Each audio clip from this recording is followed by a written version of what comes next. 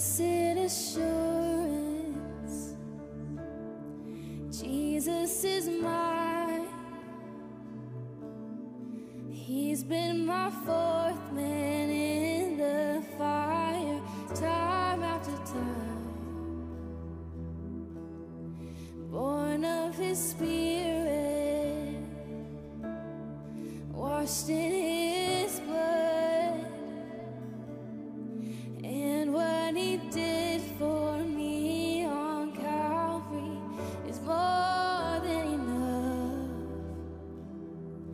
I trust in God, my Savior, the one who will never fail.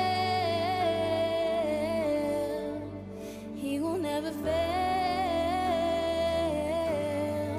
I trust in God, my Savior, the one who will never fail. He will never fail.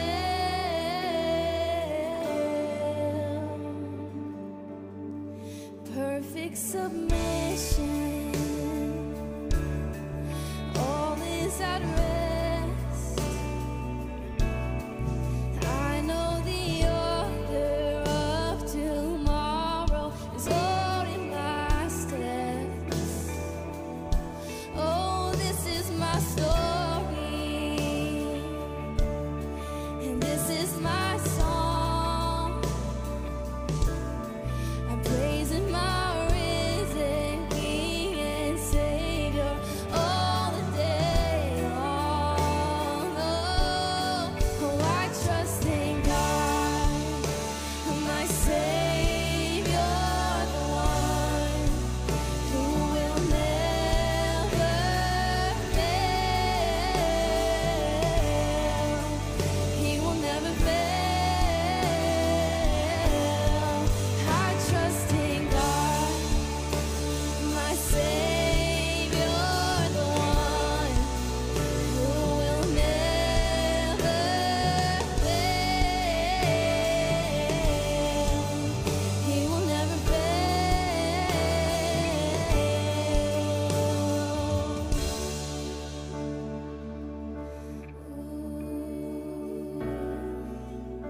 You're not gonna fail us now, Lord. You never fail me now.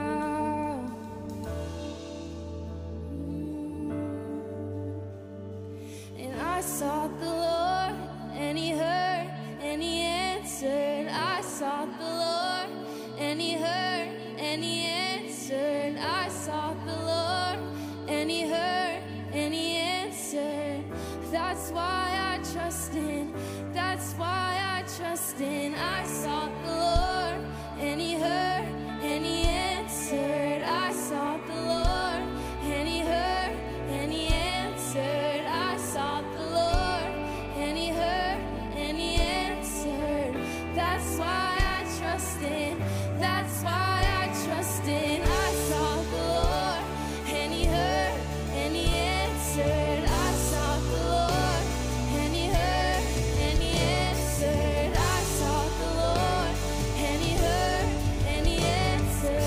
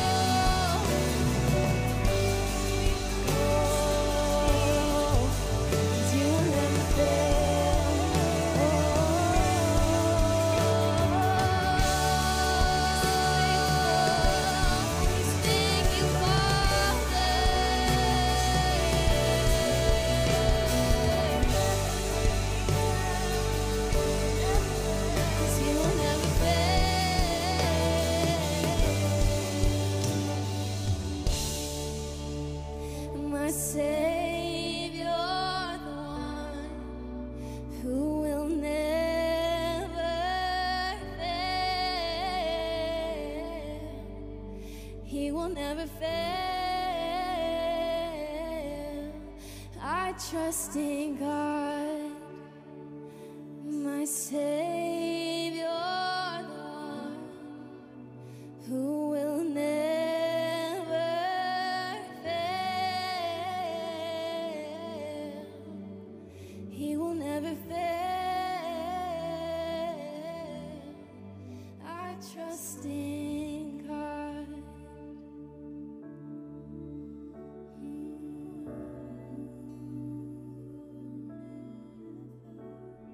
Jesus Christ.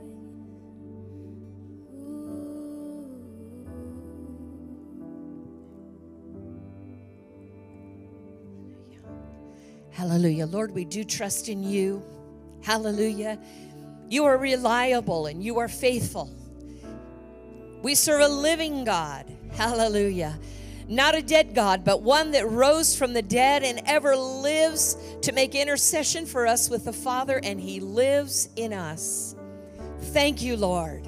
You never leave us. You never forsake us. Your promises to us are yea and amen. Heaven is not closed, but your ears are open unto our prayers. Thank you. Thank you, Lord. Thank you, Lord. Father, we pray. We pray for our church family and for the families of our church family, that you would strengthen each one with your mighty power by your Spirit, that each, Lord, would walk in the will and the plan and purpose of God, in strength, in wisdom, in godliness, being doers of the Word of God. We pray, Father, for this great state, that the rain of God would fall upon our state, that the rain of God would fall upon our nation, that the rain of God would fall upon the earth. Lord Jesus, that your name would be glorified, that the church would arise in glory, that the church would arise in power. Hallelujah. Hallelujah. And even as you told us, we pray for the peace of Jerusalem. We pray for the Middle East. We have been doing this, Lord, for many years. We have been doing it here in our church, in our prayer meetings, at least 10 years, every single week. And many are praying, Lord. We thank you, Lord, that those prayers are working. Hallelujah. Hallelujah. Hallelujah. Hallelujah. Show forth your glory, Lord. And if you can agree with that, say amen. Amen. Praise the Lord. It's great to see you this morning. Before you're seated, why don't you turn around and introduce yourself to several people. We're going to dismiss our junior. Well, I don't know. Maybe they're going to stay in here for Daniel. I don't know what to tell them. They're going to stay in here. Yeah, you're not dismissed yet. For those of you who are watching us online, we're glad that you joined us today, and we know that you're going to be blessed. Amen.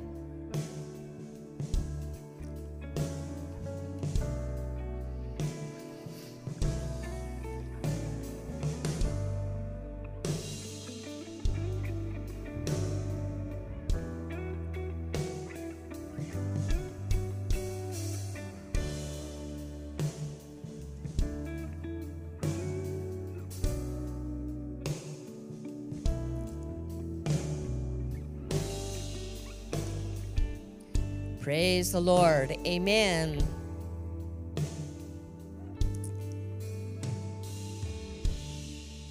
Hallelujah. We're going to remind you, well, I guess I should first say, if you're visiting with us today for the first time and worshiping with us, we're so glad that you're here.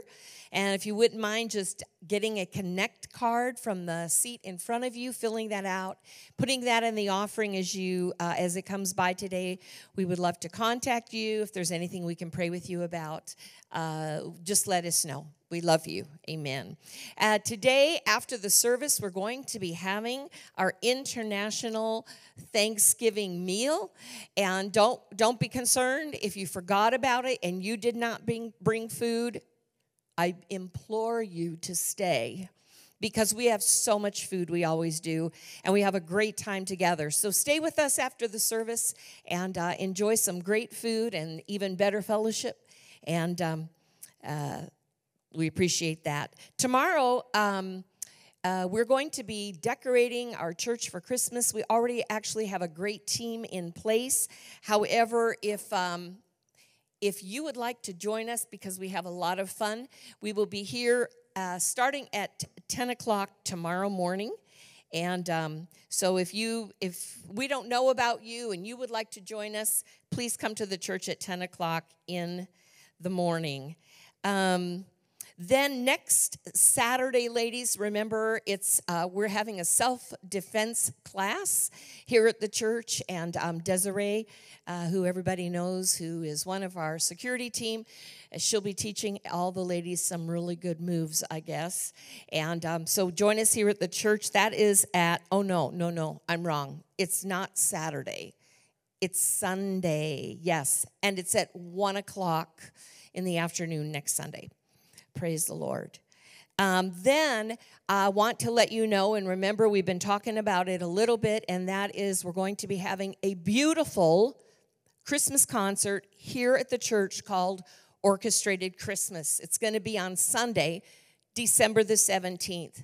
And this last week, we had a meeting with Leon Lacey. He's been here at the church a few times, and he's going to be bringing his 24-piece orchestra, 5-person band, 5 vocalists, including Daniel Rodriguez, who's going to be singing today, which will tell you a little bit about that. So you get just a little preview of what this is going to be about. I just want to say, if you just think, oh, ho-hum, a Christmas concert, I'm going to tell you, do not think of it that way. It's going to be beautiful. I mean, it's going to be amazing. It's going to be the best thing we've ever had musically at our church in 37 years. Of course, minus the first year of the church when I was leading worship without any instruments, a cappella. So minus that, of course, right? But it will be beautiful. I promise you, it will put you in the mood for Christmas. Leon loves the Lord. It's going to honor the Lord. And so don't just come, but get a ticket for a friend, invite a neighbor, invite somebody that's not born again, and just say this is a Christmas concert, because it is. And so I just really encourage you to invite other folk with you. We are selling tickets this morning at the information center. The tickets are $25, and then children 13 and under are free. And so so be sure to get your ticket soon, and invite some others to come with you. Praise the Lord. Then we're going to show you a video now of Samaritan's Purse. Pastor Mike loves these. I thought actually about not showing one today, but he was disappointed when I didn't see one last week, or we didn't see one last week.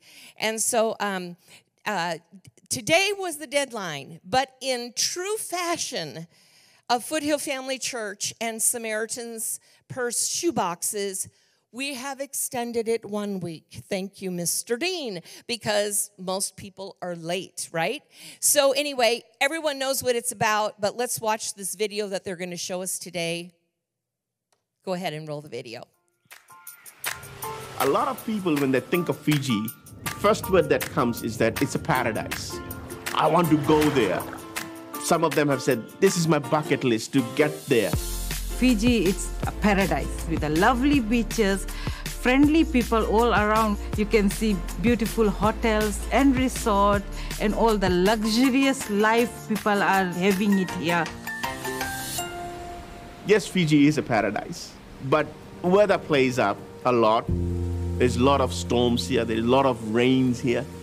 It really floods a lot from November to April here in Fiji. The floodwaters went through my house twice. After the first one, I do my cleanup, ready to bring my family back home, and the second flood came in. And during this flood, most of the children, they are being affected. Sometimes their school books, school bags, food in their house is being washed away. Rain becomes an obstacle, but it also gives us an opportunity to see what else God can do. When our containers comes in, it always comes in a very challenging time for us. Especially it's a cyclone season, it's a rainy season. And so our boys work so hard to get all these boxes out of the container in time. All these changing of weathers does not slow down the work of Operation Christmas Child here in Fiji. Rain or shine, flood, cyclone, but ministry has to move on. And so this Operation Christmas Child ministry, national team, regional team, we push through it. Sometimes we have to go in the weather to reach out to those children.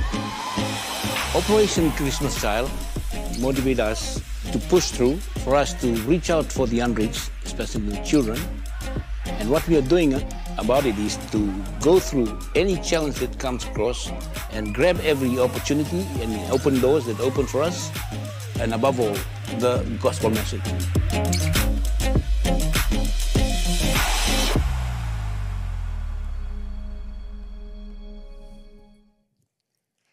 Amen. If you're unable or you don't have time to do a shoebox yourself, you can just designate on your offering envelopes, shoebox, Samaritan's purse, something like that. And we will put one together for you and be sure that they get one from you. So you can do that in the offering. We're going to ask our ushers to come at this time, and we're going to receive our offering. You can find envelopes in the seat in front of you. And then we are so blessed and honored to have with us this morning Daniel Rodriguez. I was not familiar with him, I'm just honest, but I have looked at his website. I've listened to numerous of his songs that he has done. He was referred to as the singing policeman, and he's sung around the world. He won't need any introduction. You'll just be very blessed. Daniel will be one of the vocals that will be here with us for our Christmas concert, and he's gonna come bless us in just a few minutes. And excuse me, I forgot. He is singing some patriotic songs for us today in honor of Veterans Day. And so we do want to acknowledge any veterans that we have in here. If you served in the military at all, if you would stand, we want to honor you today. We appreciate your service. Thank you so much. And actually, thank you so much. Actually, Dr. Schneider's son, Daniel, is in the Air Force, and so he is, well, I don't know if he qualifies for Veterans Day. He's in the academy, yes. But he doesn't qualify yet. You qualify after you're done, I guess, right? Yeah. Anyway, he's going to be a veteran one day. And anyway, so we just appreciate Daniel so much being here with us today. Oh, Daniel, I was referring to Daniel Rodriguez.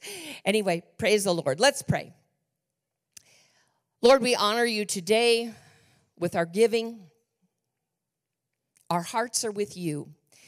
And you said where your treasure is, there is your heart also. And so our hearts are with you, Lord, to walk in obedience to what your word tells us to give, to bring our tithes and to bring our offerings and to honor you. And so with our finances, with our time, with all of our life, do we give unto you, Lord, as you tell us to do. And we thank you, Father, in Jesus' name, amen.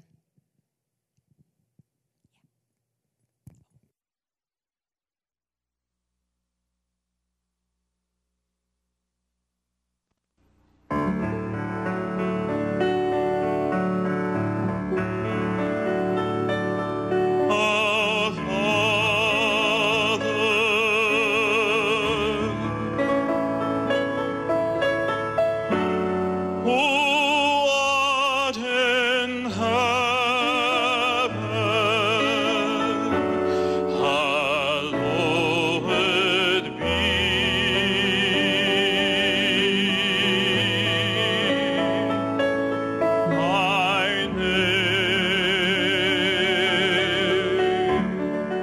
the fulfillment of his lifelong passion.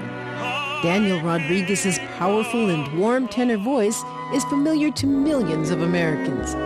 He's singing songs he loves.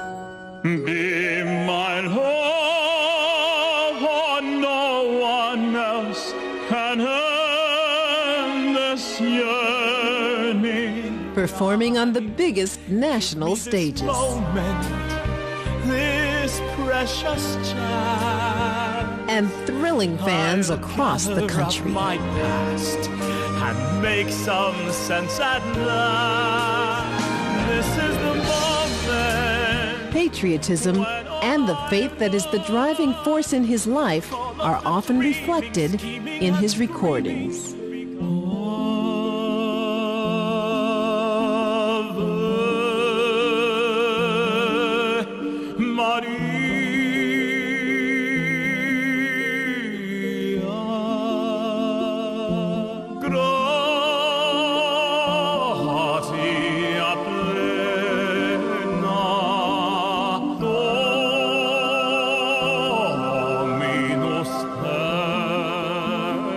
Daniel's path to success was unusual.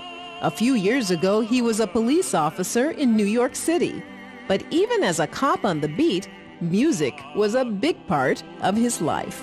Tengo celo hasta del pensamiento que pueda recordarte a otra ilusión amada. Gracias. Becoming a police officer was the best thing that I had done for my life and for my dream. I became the official national anthem singer for the NYPD after singing the national anthem at my own graduation, and I became known as the singing cop. Oh, say, can you see by the dawn's early light? It was in the dark days following the September 11th terrorist attack on the World Trade Center that the singing cop gained national fame. Daniel's unforgettable rendition of God Bless America brought comfort and hope to the nation. God bless America, my home, sweet home.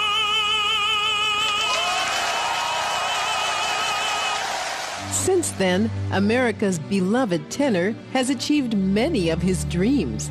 He travels the world as a featured concert performer and is in constant demand as a singer at national sports events.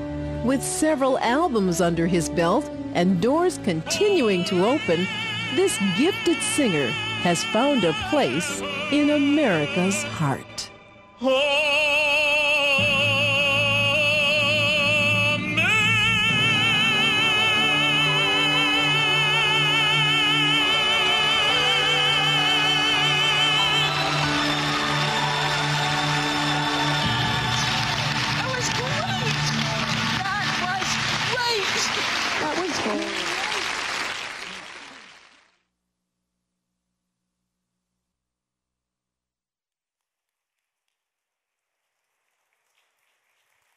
Thank you.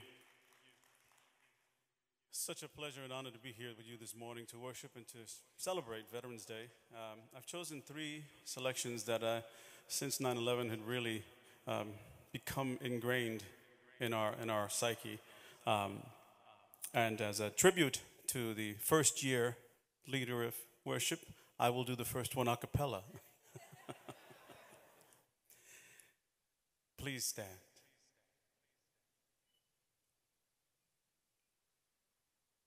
Oh, say, can you see by the dawn's early light what so proudly we hailed at the twilight's last gleaming, whose broad stripes and bright stars through the perilous fight o'er the rampart we watched were so gallantly streaming on the rocket Wrigley,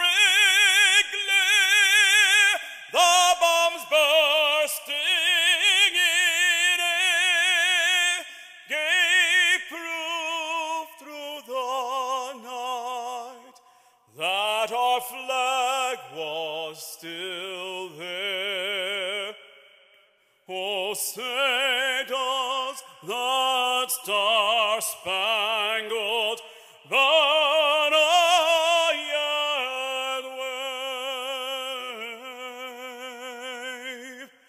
o'er the land of the free and the home of the brave?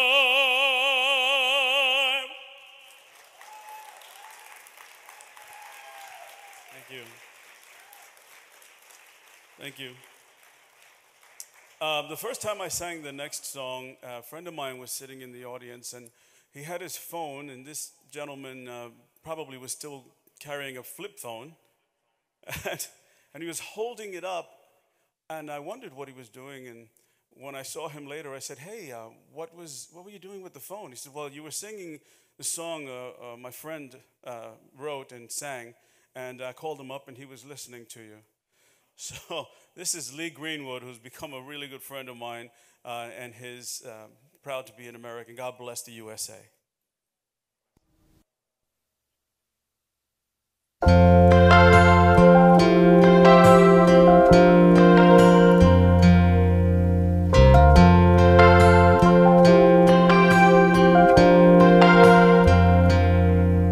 If tomorrow all the things were gone, I worked for all my life, and I had to start again with just my children and my wife. I thank my lucky stars to be living here today, 'cause the flag still stands for freedom, and they can't take that away.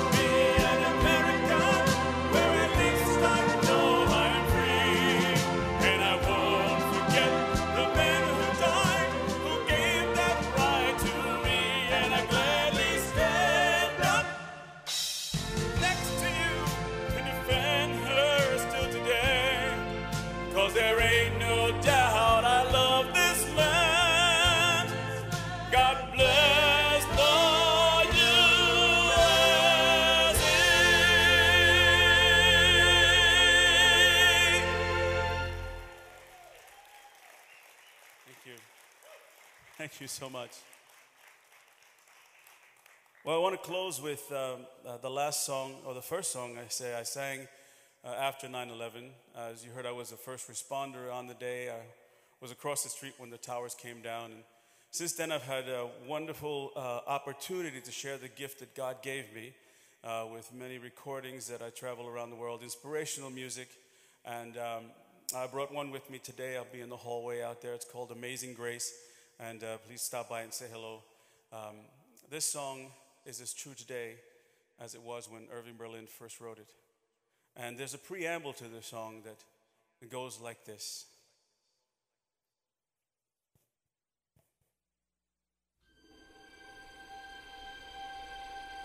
As the storm clouds gather far across the sea, let us swear allegiance to a land that's free. And let us all be grateful for a land so fair as we raise our voices in a solemn prayer. God bless America,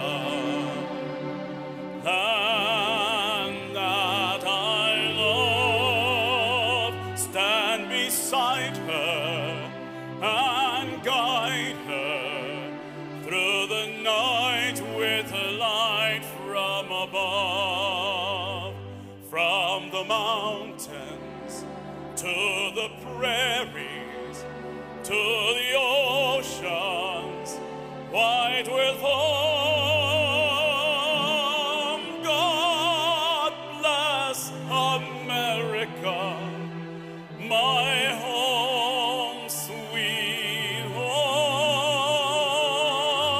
God bless America, my home, sweet home.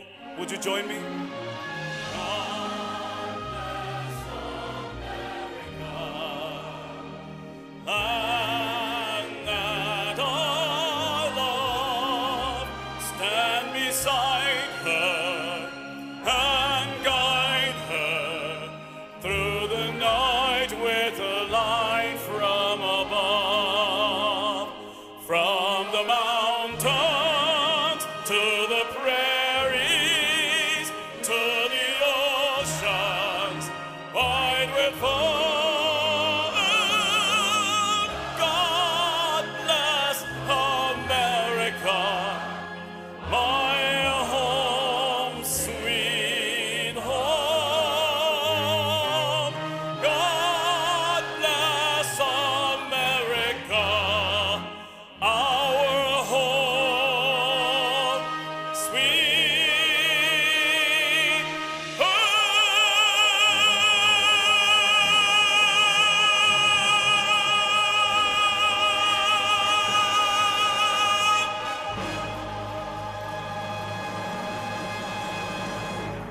Thank you. God bless. Thank you, sir. Amen.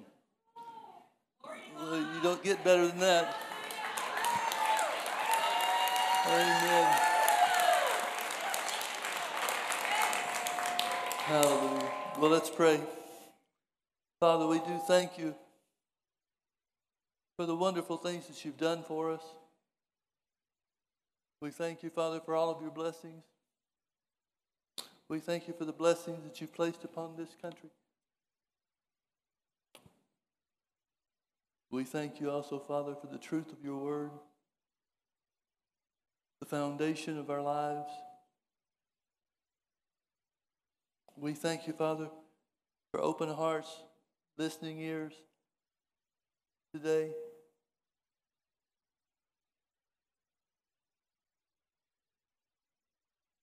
We bless you, Father. We bless you. In Jesus' precious name. Amen. You may be seated. I'm going to start this morning in Genesis chapter 1.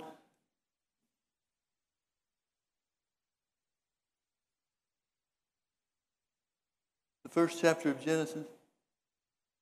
is the creation account. And it tells us there are 10 times in this first chapter of Genesis where God says something and creation occurs. After each day, he looks at what he's done and pronounces it to be good. But then on the sixth day, Genesis 1, verse 26, and God said, let us make man in our image, after our likeness, and let them have dominion over the fish of the sea, and over the fowl of the air, and over the cattle, and over all the earth, and over every creeping thing that creepeth upon the earth. So God created man in his own image. In the image of God created he him. Male and female created he them. And God blessed them, and God said unto them, be fruitful and multiply, and replenish the earth, and subdue it, and have dominion over the fish of the sea, and over the fowl of the air, and over every living thing that moveth upon the earth. Verse 31, and God saw everything that he had made, and behold, it was very good. And the evening and the morning were the sixth day.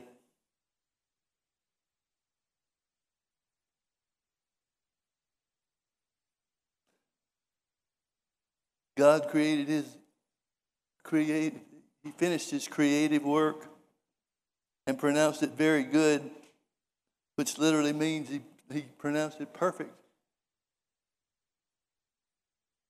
Now, folks, Satan is nowhere to be found in this.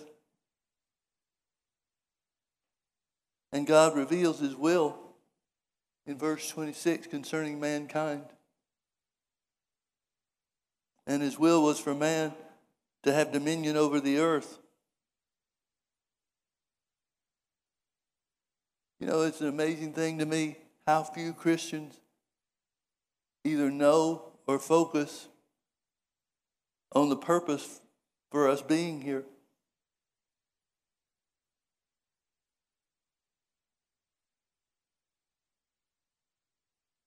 And God said, let us make man in our own image, after our own likeness, and let them have authority or dominion over the earth.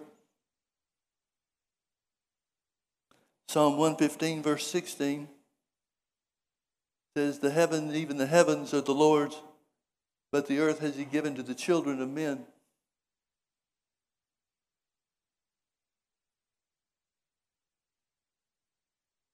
Now, everything that God created was according to his will.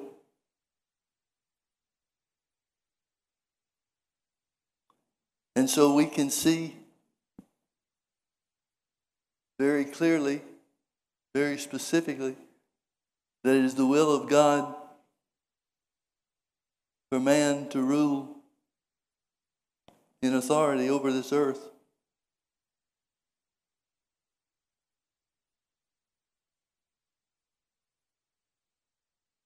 I want you to turn with me to Philippians chapter 2.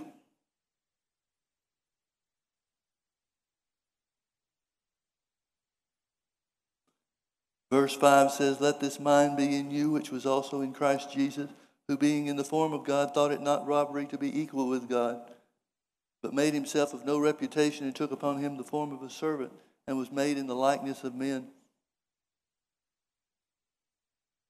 Now, folks, there's probably no other scripture in the entirety of the Bible that is more poorly translated than this one.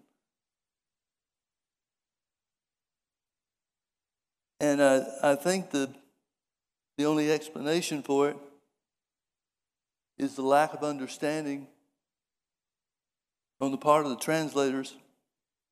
A translation is really based on two things. One is the translator's knowledge of the language. In this case, it would be the King James English. But the other thing is the knowledge of the translators concerning the character and the nature of God has to factor in there. And in Philippians 2, translation is so botched up that we're left without definitive instruction concerning Jesus and the equality with God that he either had or didn't have.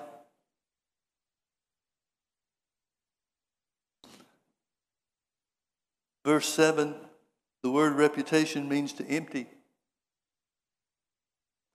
Made himself of no reputation, or emptied himself, and took upon him the form of a servant, was made in the likeness of men.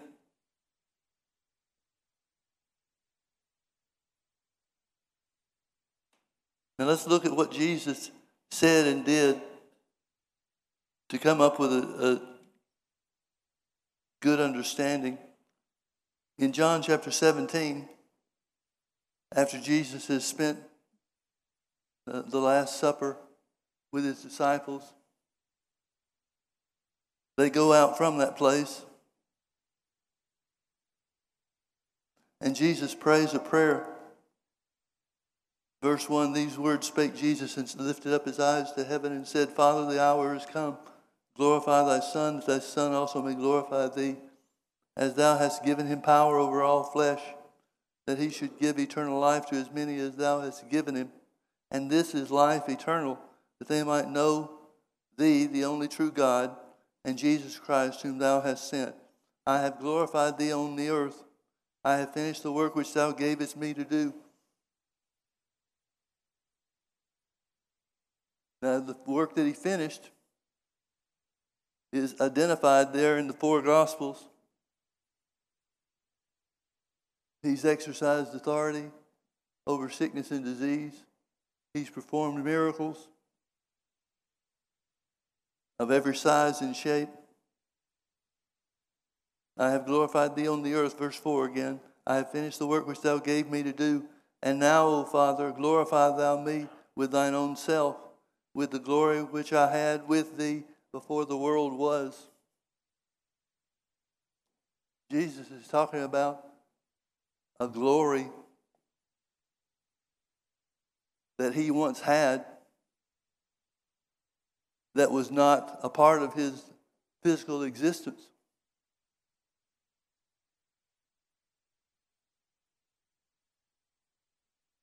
He's calling for the glory that he had before he came to the earth to be restored to him.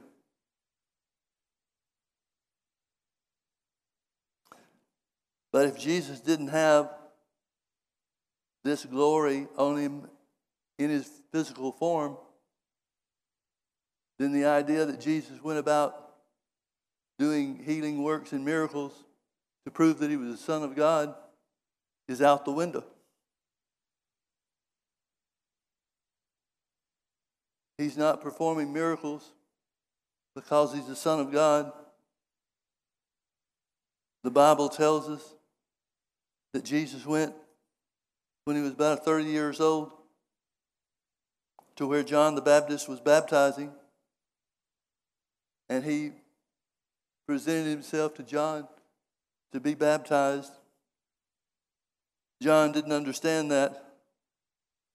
He knew who Jesus was, and so he said, "You ought to be the one baptizing me." But Jesus implored him to go ahead because it would fulfill the prophecy that had been given many, many years before. And the Bible says that when Jesus was baptized by John in the Jordan River, when he came up out of the water, the Holy Spirit descended on him and landed on him like a bird would, flying down from the sky. And there was a voice from heaven that said, "This is my beloved Son, in him I am well pleased." Now after the Holy Spirit comes on John, or comes on Jesus, after he was baptized by John, that was the beginning of his earthly ministry, where he performed miracles and healings.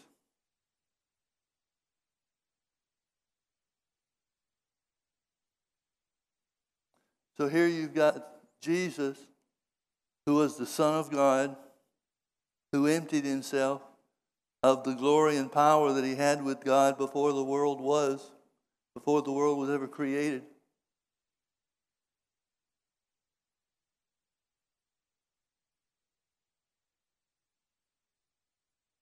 And after he was anointed of the Holy Ghost, or empowered by the Holy Ghost, then his healing and miracle ministry began.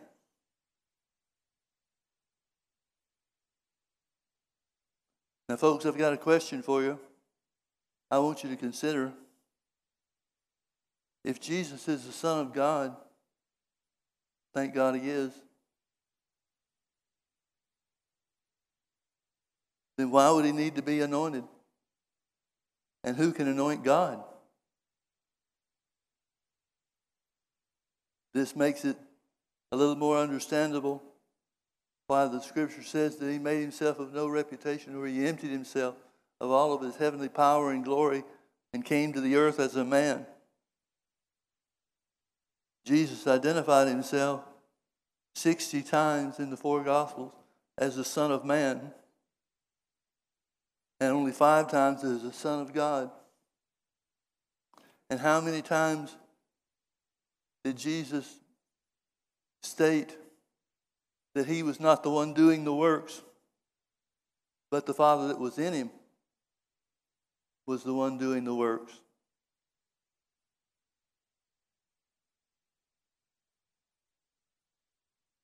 John chapter 10, verse 30, Jesus said, I and my Father are one. Then the Jews took up stones again to stone him. Jesus answered them, many good works have I showed you from my Father. For which of these works do you stone me?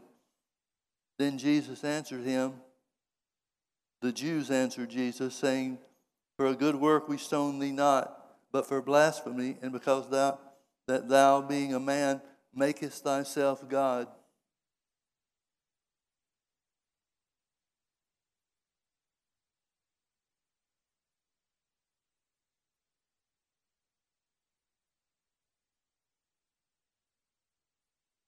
If Jesus thought it not robbery to be equal with God, this is an example of how he considered himself to be equal with God, and certainly the way that the Jews interpreted it.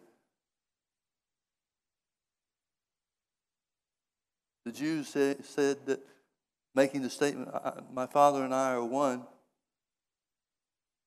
makes him equal with God. And Jesus answered them and said, is it not written in your law, I said you are gods? If he called them gods unto whom the word of God came, and the scripture cannot be broken, say ye of him whom the Father has sanctified and sent into the world, thou blasphemest, because thou said, I am the Son of God. Now let's turn back to Psalm 82 and find where Jesus is the scripture that Jesus is referring to.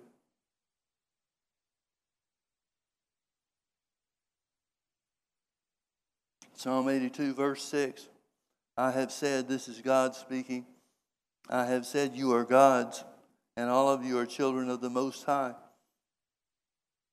This word gods is the word Elohim. It's the same word that's used in Genesis 1:26. And God said, let us make man in our own image after our own likeness. So God is choosing to make man in his class of being. Now let's back up to verse 1 and see the context of these things being spoken. God standeth in the congregation of the mighty. He judges among the gods. This is the word Elohim again. Now some people would say, well, yeah, that's just the Elohim. God the Father, God the Son, and God the Holy Ghost being spoken of here. But notice verse 2, how long will you judge unjustly and accept the persons of the wicked? Now if this is the Elohim that he's speaking of, the Father, Son, and the Holy Ghost, which one is he saying is unjust? There can be no unjustness in the Godhead. So he can't be talking about God and the Trinity. He's got to be talking, therefore, about men.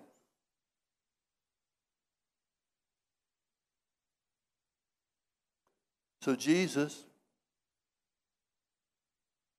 after being questioned by the Jews, said that he and his Father were one. He understood that meant that man was in God's class of being.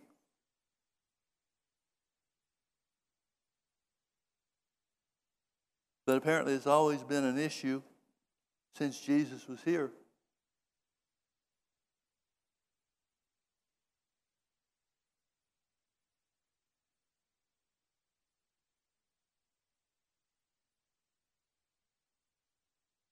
Mark 11:27 says, they came again to Jerusalem, and as he was walking in the temple, there came to him the chief priests and the scribes and the elders. And they said unto him, by what authority doest thou these things? And who gave thee this authority to do these things? And Jesus answered and said unto them, I will also ask of you one question, and answer me, and I will tell you by what authority I do these things. The baptism of John, was it from heaven or of men? Answer me. And they reasoned with themselves, saying, if we say from heaven, he'll say, why then did you not believe him? But if we say of men, they feared the people, for all men counted John that he was a prophet indeed. And they answered and said unto Jesus, we cannot tell. And Jesus answering said unto them, neither do I tell you by what authority I do these things.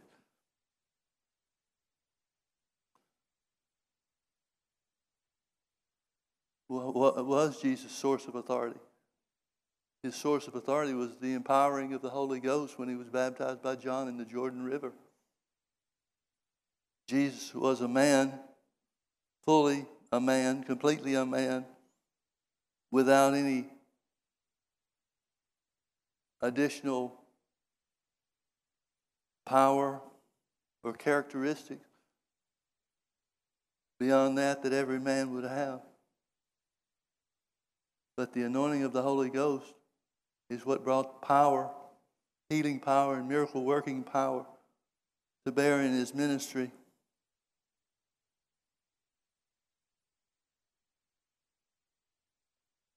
Look with me to Luke chapter 9. Verse 1, it said, then he called his disciples together and gave them power and authority over all devils and to cure diseases. And he sent them to preach the kingdom of God and to heal the sick.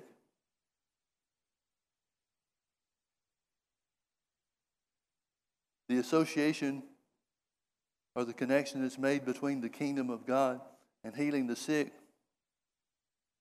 should not be overlooked.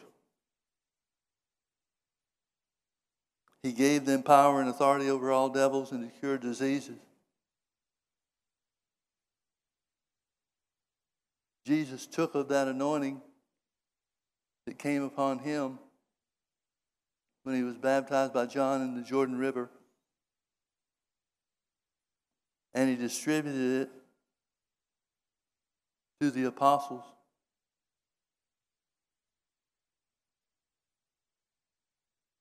And he sent them to preach the kingdom of God. Now, the only definition of the kingdom of God that we have was given to us by Jesus.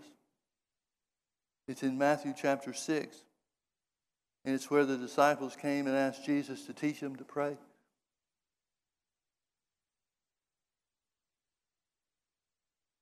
And Jesus taught them, our Father, who art in heaven, hallowed be thy name. Thy kingdom come, thy will be done on earth as it is in heaven. The kingdom of God is where the will of God is done on the earth just like it is in heaven. Now, folks, God doesn't have two different wills. He doesn't have a will for one thing in heaven and something else here on the earth. He never changes.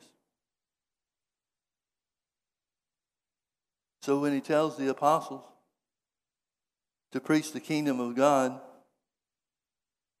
he's telling them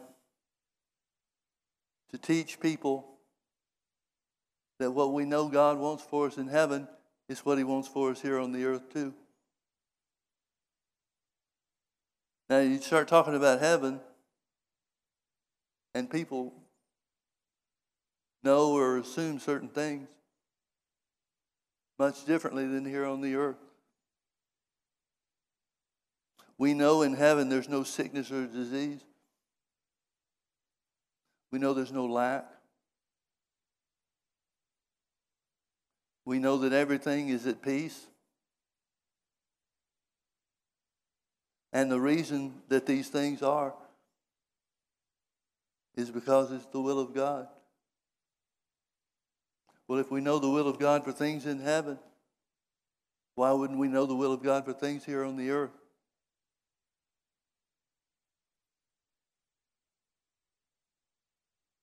So he sent them to preach the kingdom of God and to heal the sick. Verse 6, and they departed and went through the towns, preaching the gospel and healing everywhere. The good news that he told them to preach was that the will of God, God wants his will to be done here on the earth just like it's done in heaven.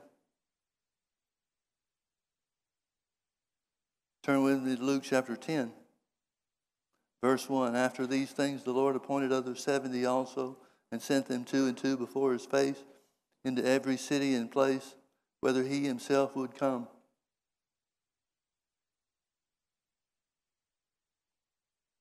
Verse 8, and into whatsoever city you enter, and they receive you, eat such things that are set before you, and heal the sick that are therein, and say unto them, the kingdom of God is come nigh unto you.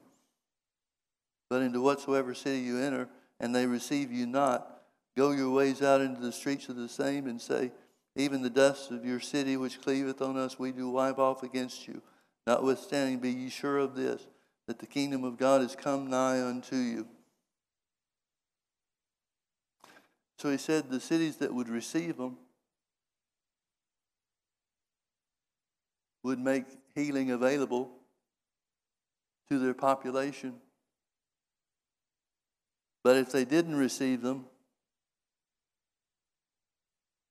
wipe the dust of the city off against them, but still let them know the kingdom of God was here to perform healing and miracle works for you, yet they rejected it. Notice again the association between healing and the kingdom of God.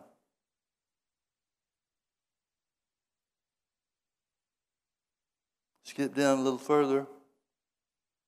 It says in verse 17, and the 70 returned again with joy, saying, Lord, even the devils are subject unto us through thy name.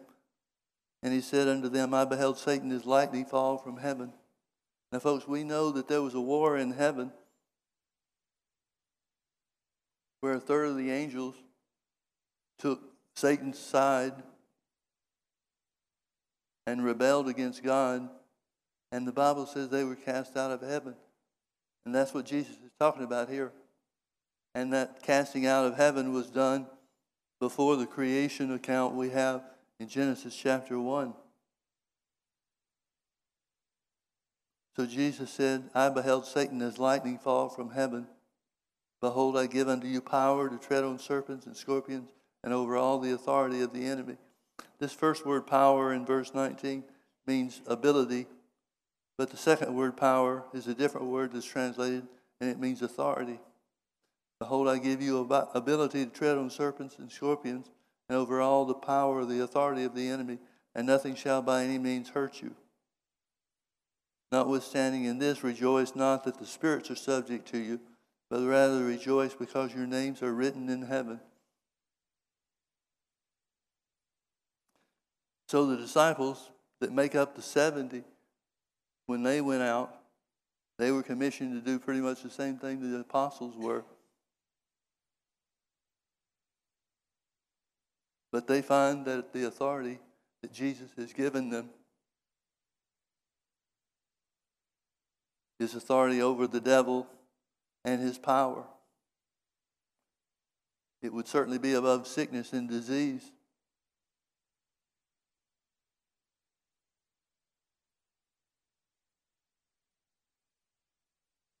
Behold, I give you ability to tread on serpents and scorpions and over all the authority of the enemy, and nothing shall by any means hurt you. Folks, authority is real. God's placing man in authority here on the earth is very real. It's mighty in the work that it produces. And Jesus, time and time again, connects it with the kingdom of God. The restoring of the sick from a diseased condition is the will of God in action.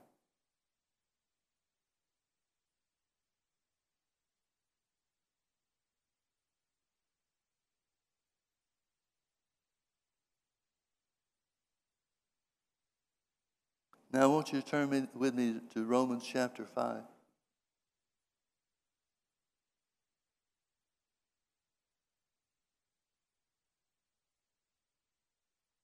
Romans chapter 5, verse 17. For if by one man's offense death reigned by one, the one man he's talking about there is Adam. If Adam's sin in the Garden of Eden caused spiritual death to reign, much more they which receive the abundance of grace and the gift of righteousness shall reign in life by one, Jesus Christ. Well, reigning in life is the operation of authority, isn't it? Couldn't reign in life if you didn't have authority. Now compare this with 2 Corinthians chapter 5.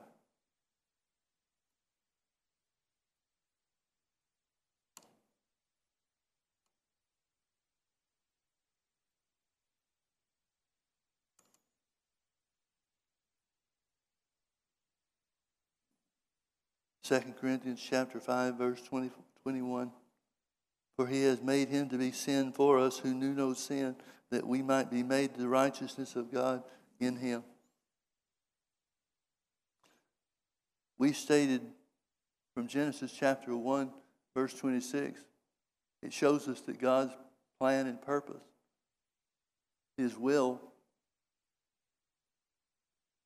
was for the earth to be ruled by righteous people. God didn't make man planning for sickness and disease or approving of sickness and disease. That's why whenever we see the work of Jesus, we have to recognize that it's a substitutionary work. He suffered so that we need not suffer. He was wounded for our transgressions. He was bruised for our iniquities. He suffered penalty and the punishment of sin, even though he committed no sin himself. He was wounded for our transgressions. He was bruised for our iniquities. The chastisement of our peace was upon him. And with his stripes we are healed. Here's God coming back on the scene to bring his will into effect. When we give our hearts and our lives over to God through the work of Jesus, the resurrection work of Jesus,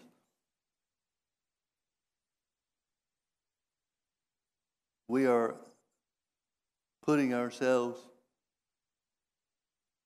in position to dwell in the kingdom of God. He hath made him, Jesus, to be sin for us, who knew no sin, that we might be made the righteousness of God in him. Folks, there's nothing that the devil can do if we take our stand of authority. There's nothing the devil can do, because our authority is over all of his power. It doesn't say that the devil doesn't have any power. It just says that we have authority over it.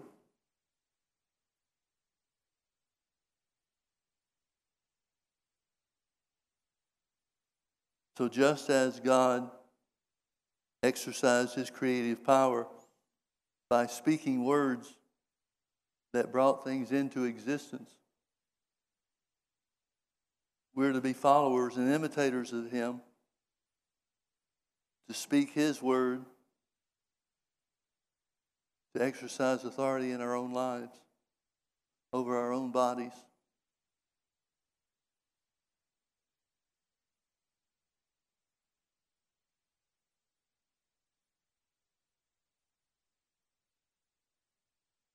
Let's back up a couple of verses in 2 Corinthians chapter 5, verse 15. Therefore, if any man be in Christ, he is a new creature. Old things are passed away. Behold, all things have become new.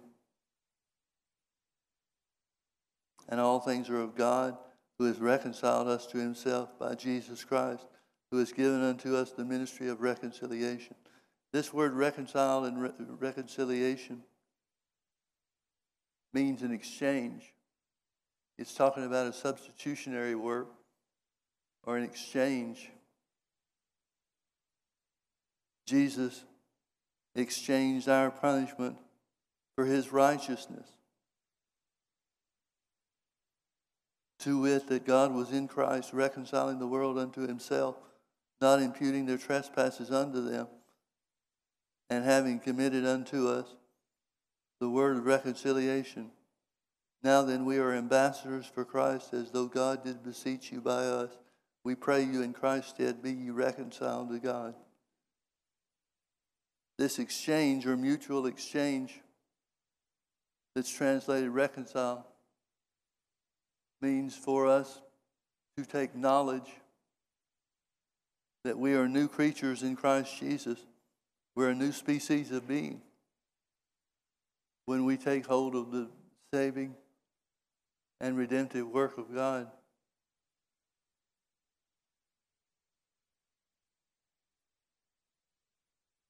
For God has made Jesus to be sin for us who knew no sin, that we might be made the righteousness of God in him.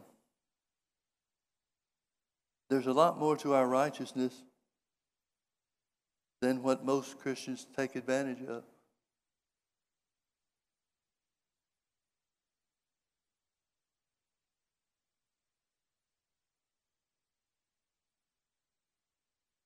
We are, when we make Jesus the Lord of our lives, we are putting ourselves, or we are committing ourselves to be children of God. And children of God are made righteous. This doesn't have anything to do with the wrongdoings that you and I participate in. It doesn't have anything to do with our sin. It has only to do with Jesus being made sin for us, so that we might take possession of the kingdom of God and the healing and miracle work that's a part of that. Christ has redeemed us from the curse of the law. He's redeemed us from the curse of sickness. He's redeemed us from spiritual death. He's redeemed us from poverty and lack.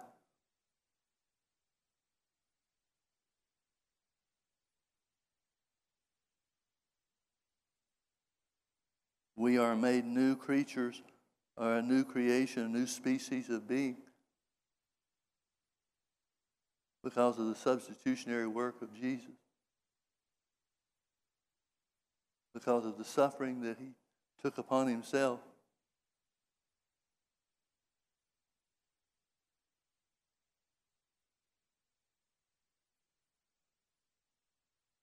He was made to be sin for us, so that we could be made the righteousness of God in him.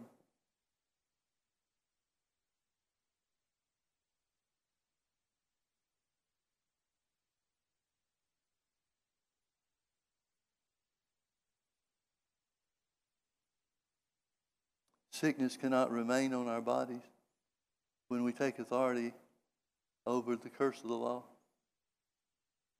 curse of the law is identified as every sickness and every disease, known or unknown to man.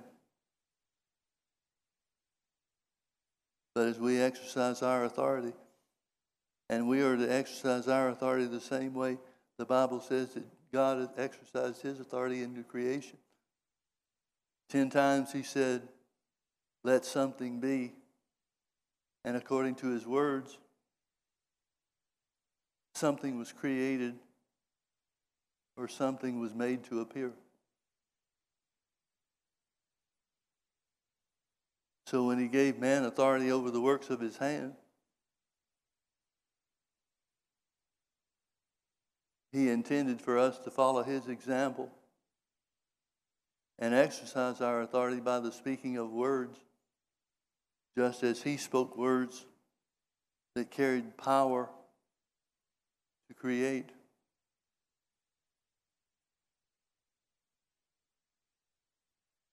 For God has made Jesus to be sin for us who knew no sin, that we might be made the righteousness of God in him.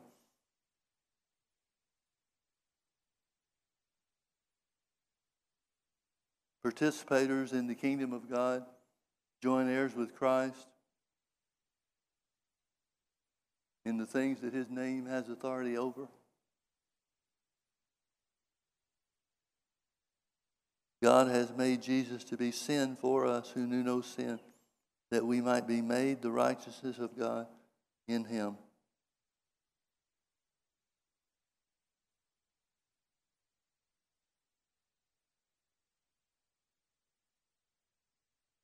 Let's pray. Father, we worship you. We thank you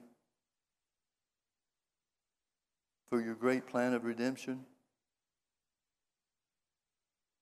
Thank you, Jesus, for what you were willing to suffer for us.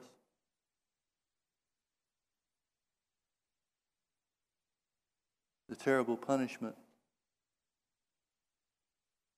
that you endured.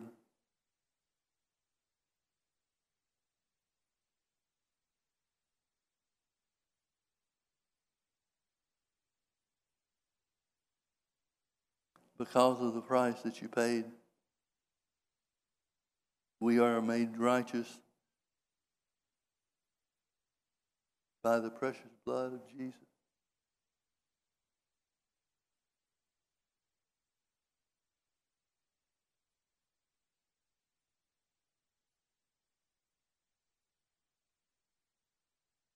Thank you, Father, that we are in you. We are in Christ Jesus.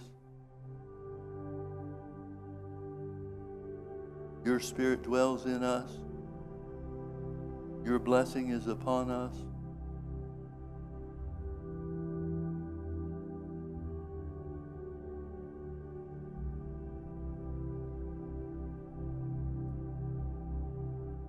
Thank you, Father, for your word that tells us how to live up to the truth, how to live up to the things that were purchased for us by the precious holy blood of Jesus. So now we are made righteous.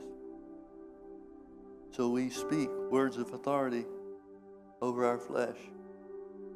We curse every sickness and every disease that would come against us. In the name of Jesus, we take authority over these things. And we refuse to allow the work of Satan to remain on our bodies.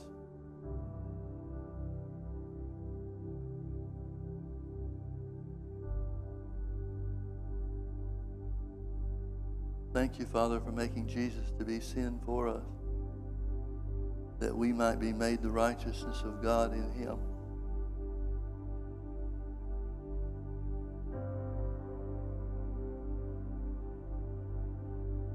In Jesus' name, amen.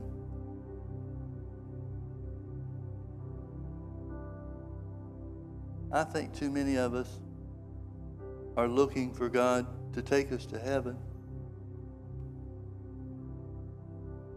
and are looking to spending eternity in heaven with our Heavenly Father.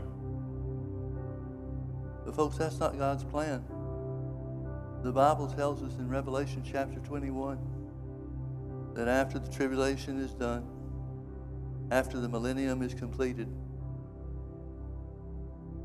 that God takes the New Jerusalem and brings it to earth. So we've got Christians trying to get away from the earth and into spending eternity in heaven. And God's plan is to come to earth and dwell with man, to dwell with righteous men and women.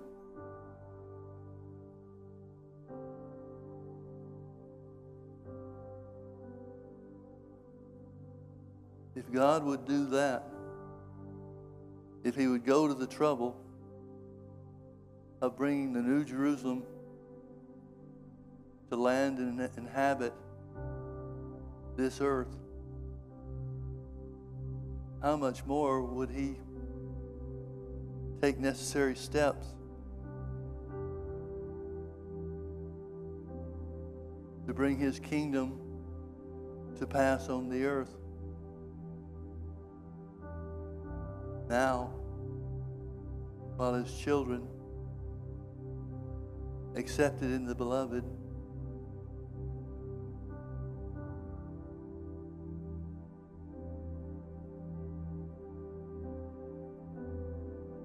in our exercise of authority,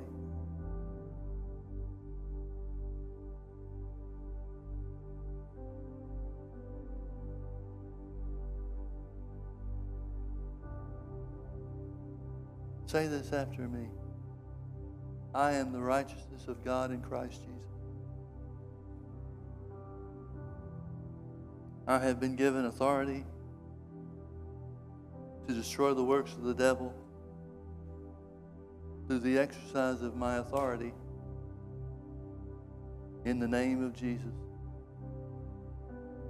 Sickness cannot stay on my body. In Jesus' name.